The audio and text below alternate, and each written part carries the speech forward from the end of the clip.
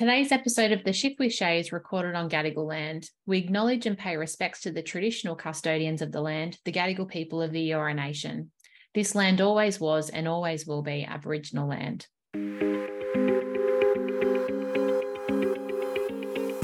Hi everyone, welcome to the latest episode of The Shift with Shaye. I'm Shaye, the host of this show, and today I'm joined by fellow nurse Fiona Hodson. Fiona is a clinical nurse consultant working in pain management.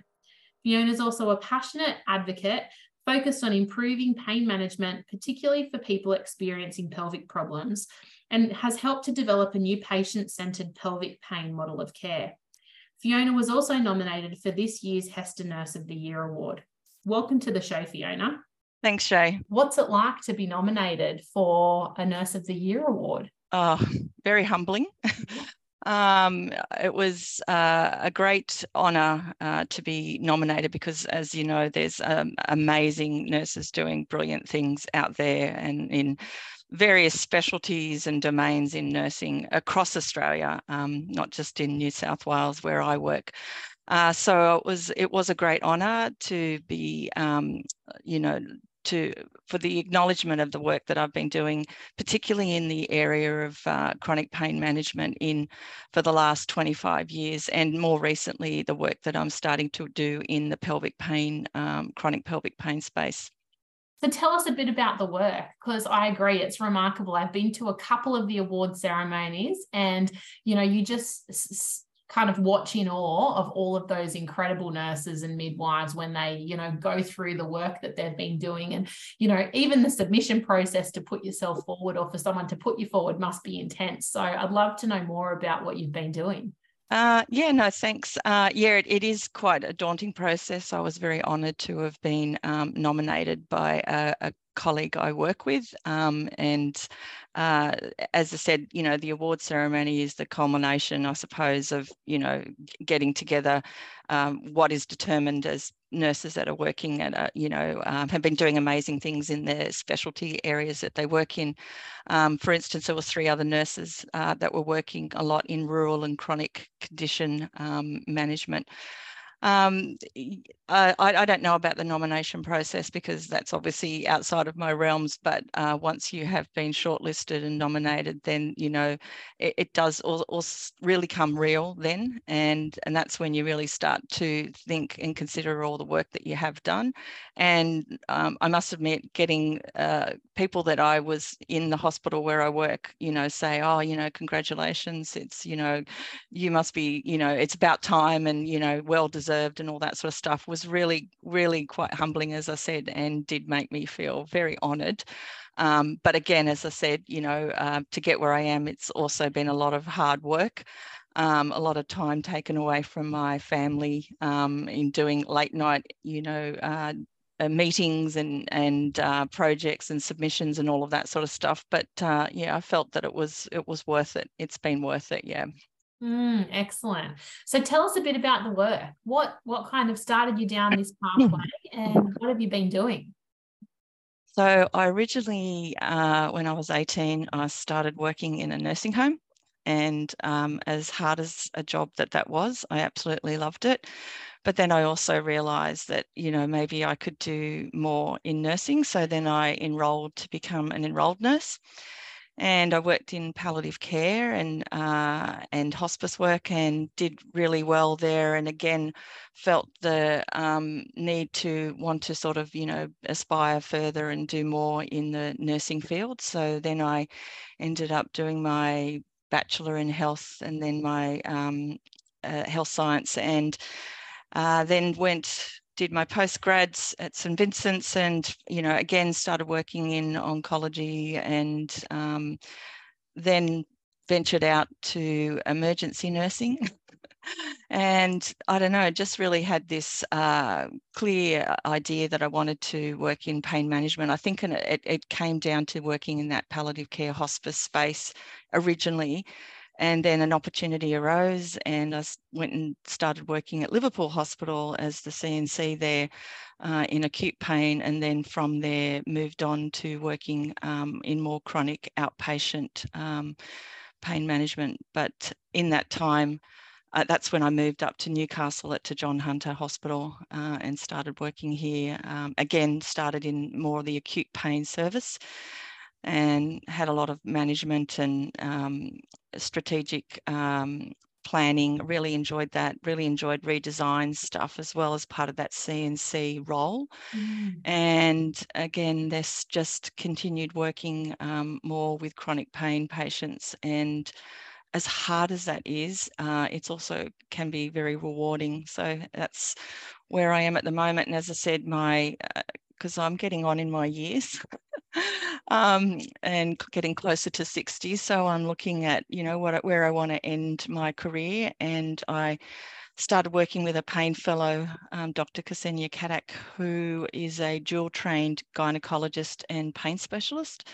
And we are seeing the amount of, young women and some men who have this chronic pelvic pain issues, and looking at what best model of care fits well with them. So that's where I've been in that space recently. And yeah, it's a lot of work to still do. So tell me a bit about, the kind of broad pain management that you've been working in for some time. It's highly specialized and incredibly complex. Like, what's the thing that kind of interested you? Obviously it is really rewarding when you get it right, but we don't always do it so well either, do we? No, and I would have to say that when I was an enrolled nurse working in a hospice and I didn't have those magic keys to enable, thinking that people weren't getting appropriate pain management, this is going back probably 25, 30 years ago. I wanted to be able to advocate more and be able to provide patients there with, what I felt was more adequate pain relief, and particularly at the end of life in that stage. And I think that's what I became quite passionate about, that area. And as I said, you're right, pain management is quite broad. And there's acute pain, and most of us have experienced that, and we generally get better and improve our life and recovery and all of that. But when it turns chronic, it's quite disabling, and people do have a very decreased quality of life and function, and it impacts them and their families very much so. So I think that was wanting to support those people, because there's a lot of stigma around people with chronic pain as well, particularly with the opioids issue. And I think being the voice, which is when I started getting involved with Chronic Pain Australia, which is a consumer advocacy organisation, of which I've worked in a volunteer capacity as a clinician and on their board for the last 12 years.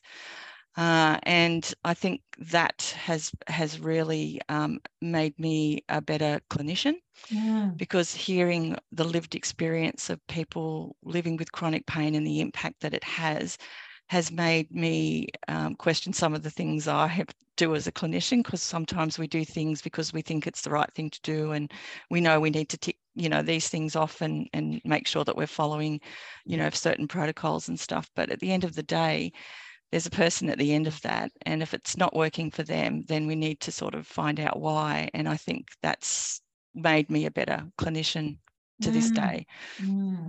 And tell me, what are your top tips for other clinicians when they're dealing with kind of complex pain situations with their patients? Have you got any suggestions that they think about?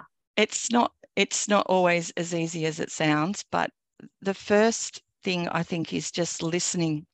I think a lot of patients, we do have this 7-minute consultation, which is what we're used to with GPs, where, you've got to get a lot out in 7 minutes. And, our healthcare system is not generally set up for those longer consultations. So they tend to be a lot briefer, and we tend to want to try and get to the point. But what I've found, and after listening a lot to patients, is they really want to be heard and they want to feel validated.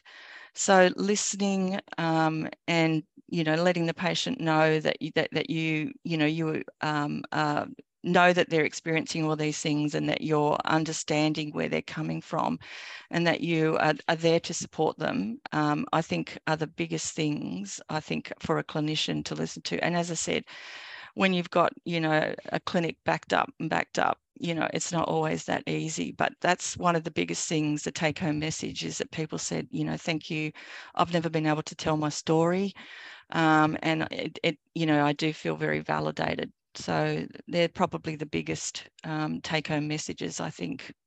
Excellent.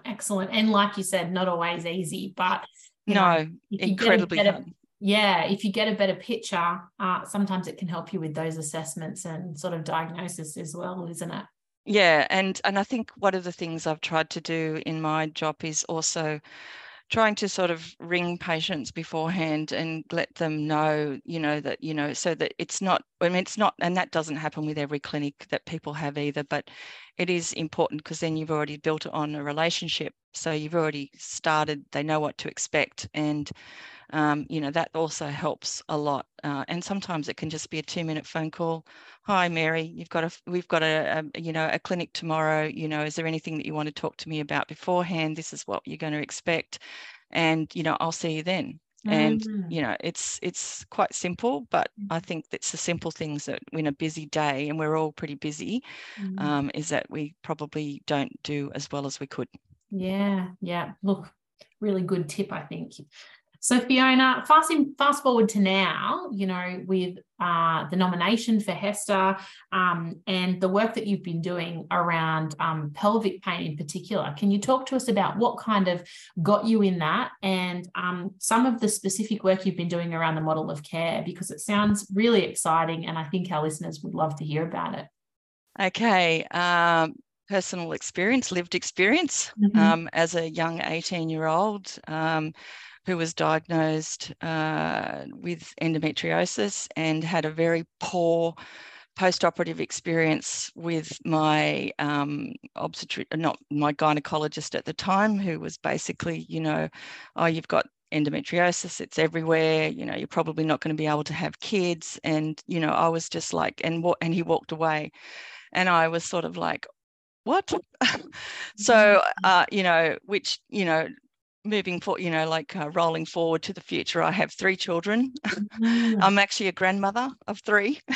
So I think that poor experience led me to sort of have a better understanding of the journey that a lot of these women have. And as I said, and some men as well, and trans men as well.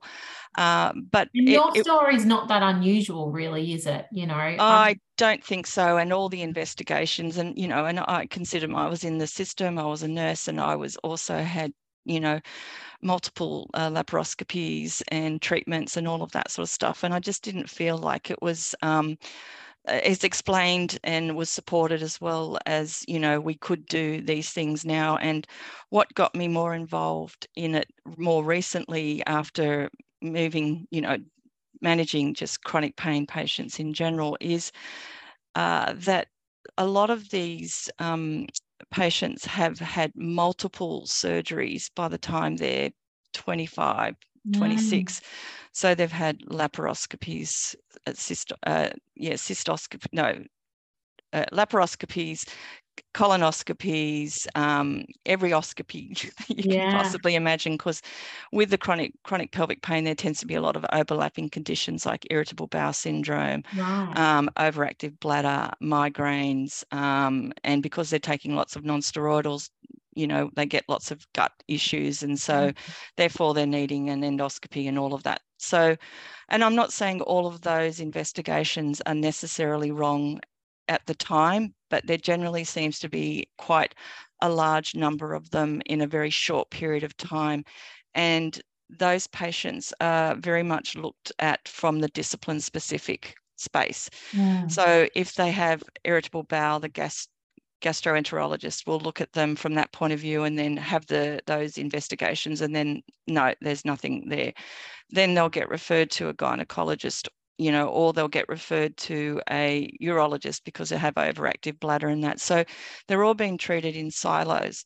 So with this fantastic opportunity I was presented with in my team in Newcastle with this dual trained doctor who was very passionate and was working in gynecology at the time, finishing her fellowship there as well in obstetrics and gynecology. And she saw this enormous amount of women, particularly who fitted this profile. And I'm not saying all of these women have to have endometriosis, but a large portion, probably around 50%, we've identified do. But they'll have other issues such as polycystic ovary syndrome. They'll have fibromyalgia along with their pelvic pain and all of that. So we just felt that treating someone in a more holistic, supportive way that was patient-centered and, meant that they could at least be we could look at all of those areas of, the investigations that they've had, explain it to them, because so many of them, like myself, had that post-op experience, which was in, bang, and, that was it. And so they're sort of like a deer in the headlights, and things like, oh, it's terrible, you've got this, endometriosis, it's spread, it's everywhere. And so they get all these catastrophic type sort of thoughts, processes. So once they get it explained and sit down and talk to them about it, and, that model of care is really what we are trying to define. And we've done international literature reviews and systematic reviews, and we've come up with what we think is the best model of care, which, is multidisciplinary supportive care, and needs, like a psychologist, physiotherapist, and obviously there's that medical component. But in a busy clinic, that's really hard to determine. So we've tried to sort of look at how we can do that,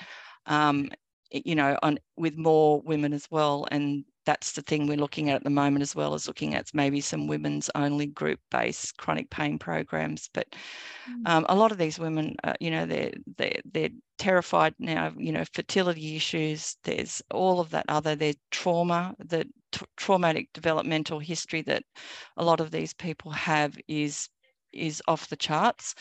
So, there's domestic abuse, there's psychological, sexual, physical abuse in their childhood.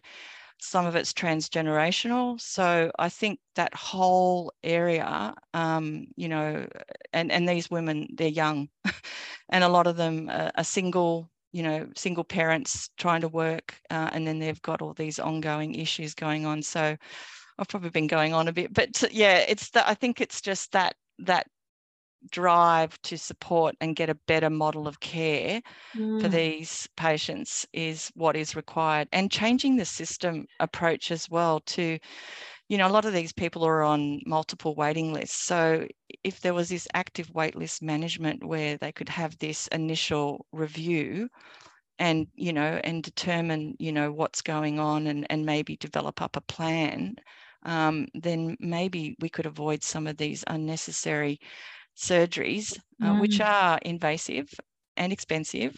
Yeah. And, then also every surgery can potentially cause some further harm. So I think, looking at other approaches, which may not necessarily be, interventions or medications, but looking at other approaches to supporting them. And in this model of care that you've developed, is it, what's the role of the nurse? Are you the one doing those initial assessments, or is that, the doctor? Or talk me through kind of what your role is. The model is very much based on a care coordination model, of which I play the care coordinator role. We will get the patients, they will be on the waiting list. I will ring them. I will talk to them about their referral, and talk to them about what we can offer in the clinic, because a lot of, sometimes it's not always convenient for people to be able to take time away from work and that. And if it's also not what their thinking is for them, then it's not going to we're not going to sort of waste their time or, ours, but we could also offer some suggestions. I talked to them about what to expect in the clinic, ask them what goals that they would like to get out of the appointment. And then the next phase is a joint appointment with the doctor and myself, of which is generally an hour. And we go over, the biomedical, the psychological, looking at diet and nutrition and their activity, sleep, past investigations, and then culminating in explaining to them, in a detailed drawing that Dr. Caddick is brilliant at doing, and showing people, what that actually means and getting a better understanding, and then coming up with a plan, which then goes back with their GP or specialist, generally GP, because they're the main person coordinating care. And then I'll generally follow up with a phone call, or we'll follow up with other team members in our team here, like physio or psychology, or some people will say that was great, I can be discharged now. But generally speaking, that's the sort of general flow. But most people on average would require at least a couple of appointments, at least follow up, because it's not easy, to change your diet, get moving better, especially if you've got pain and all of that sort of stuff. So it does need support. And a lot of these people don't have support networks. They're very, very isolated, living in, distances away from, availability of care. And the key things which has come up with the Chronic Pain Australia is around affordability and accessibility of services for people. Like, to go to a private psychologist or something could be about 150 out of pocket if you can get in. Yeah. And I'm not saying that they're not worth it and that they can't charge that. It's like, GPs, I think they're underpaid, and we need to improve the gap payment there and that. But at the end of the day, that's just completely cost prohibitive to these people. So the management and the plan that we write out still we aren't able to necessarily follow through because of the financial limitations placed on the patient. Yeah. Oh, that's pretty devastating.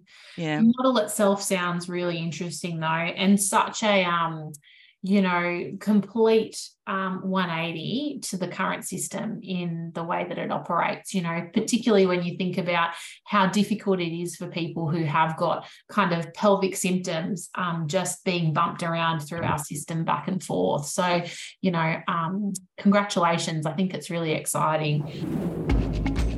Are you a leader in your workplace? Passionate about social justice issues? Apply for the Ros Norman Scholarship.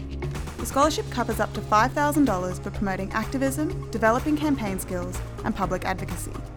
Whether you're passionate about climate justice, women's rights, LGBTQIA rights, or trade unionism, the Ros Norman Scholarship will help develop your advocacy and leadership skills. Apply now at newsouthwalesnma.asn.au/Ros Norman Scholarship. Applications close 30th of September. Check website for terms and conditions. You must have some really positive sort of feedback from your members, from your patients, I would imagine. Oh, yeah. As I said, they're those words that come up, you're the first person that's ever, or, this clinic, this is the first time I've ever felt validated. Yeah. I've ever, that I've been actually able to have things explained in detail and properly. They're the sorts of main things. And, we do get, the success stories, which is always really, really positive. I can think of a few, but, I'm not going to sort of, identify those too much. But, just generally it's feeling supported and, somebody that understands, because as women generally, we've been through life and, it was that dismissive, and I don't want to say it too harshly, but that misogynistic sort of approach with, that, you've got your periods or whatever, just get on with it. But when you're bleeding through your clothing and you're doing that every fortnight, and then you've got this incredible pain as well that goes along with it, and then you've got this fear of is there something wrong? And now we're seeing in the media a lot about women having young getting diagnosed with, ovarian cancer or endometrial cancer, and even bowel cancer. So all of these symptoms that they're having, they're real, and that's why there is so many investigations. But what I would advocate is that as a system, we looked at it more closely and holistically, and not just do this scatterbomb. Like I know GPs are busy in that as well, but someone I'll get and I'll review them when triaging, there are multiple waiting lists. So, again, if someone pulled it all together and felt that it was warranted that they needed a colonoscopy or gastroscopy or whatever, or laparoscopy to determine if they did have endometriosis, because currently that's the primary way to determine endometriosis, then, this could be done in this type of clinic, and then they could be referred on if there was if issues occurred, and at least people might not necessarily feel the need to have that. But explaining that there is all these overlapping symptoms that people have can really show that it is all part of this oversensitized nervous system, and that people's traumatic background has probably contributed to where they are today. And there is hope. I think that's the biggest thing that we've been able to say to a lot of these women is, there actually is hope that things will change. And I think you almost see this aha moment when it's explained, why they're having these ongoing symptoms and why it is. You just almost see the shoulders drop, and it's like, and when a support person or a carer comes in with them, as they're getting the explanation at the same time, we advocate for that as well. So that's been truly rewarding, and I'd love to see that in more than just chronic pelvic pain clinics. I'd like to see it in, but we have become so specialized. This is the bowel and this is the bladder and this is the pelvis. So yeah. And so are there plans to try and scale up this type of chronic pelvic pain clinic? I've had some very preliminary discussions with, I'm also the co-chair of the Pain Management Network of the Agency for Clinical Innovation. Right. So as this has certainly been my baby, and I've been pushing this one, but over the years, even trying to find someone in the Ministry of Health that actually was under where this would fit, whether it was under a women's health banner. Doesn't exist really, which was it took me a couple of years to find someone, but I have found some friendly people in the ministry who are interested and obviously think this is an important issue. And likewise, things like the menopause hubs which have got up, and I'm hoping that they can see the worth in this, and we'll advocate from the Pain Management Network as well, that this new model of care really does need to get scaled up. But again, it's quite rare to have a dual trained pain specialist and gynecologist. I think there was 5 last year across New Zealand and Australia. I think there's only 6, and we have 1 here in Newcastle, so it would be awesome. But it can still be, the model can still work, but I think it works because there is that dual trained specialty. But just the principles of the approach, I think, we could. But again, it boils down to funding and interest. And obviously post-COVID, everything has been extremely difficult, but we are continuing to apply for grants. We're now working with the Women's Research in Newcastle, at the University of Newcastle, to try and advocate more for some research in this space, because we have all the data to show that there is a need. But as we all know, doing grant applications as a clinician and doing all the data collection that's required to prove that there is a need to change can take a lot of time and energy. So we do have a lot of support in principle, but we don't have a lot of cash. So if anyone has any ideas around how we can do that, I'm open for suggestions. All right. Well, the listeners can get in touch with us and we can pass them through to you for sure, if there's any suggestions. But it is often the funding gap that kind of puts a barrier on some of these really innovative programs. But, I feel like, is it one of those things where, like, if you build it, they will come? Like, Well, if you create the clinics, will that create the impetus for doctors to go and do specialised? Well, I hope so. areas? Yeah. And that's why we're trying to promote, at national conferences. And we do have, I have to say, locally, we have, very senior executive level support for this. But again, they're trying to be innovative as well with the funding that comes through, particularly because a lot of these end up in the emergency department, which is least ideal for people, particularly, if it's a chronic thing and, it's not the best experience, I have to say, for those people. And it's hard as well. And that's when sometimes, unfortunately, more investigations and potential iatrogenic harm will come to people. So, so I hope so. And, as I said, we're keen. I believe, one of the things we'd like to do is set up a statewide, at least in New South Wales. I believe we've just joined one that's, there's some interest in pelvic pain clinics, pelvic pain. So if people really are interested, maybe contacting the ACI Pain Management Network and let us know, because if there's more people out there like me, it helps.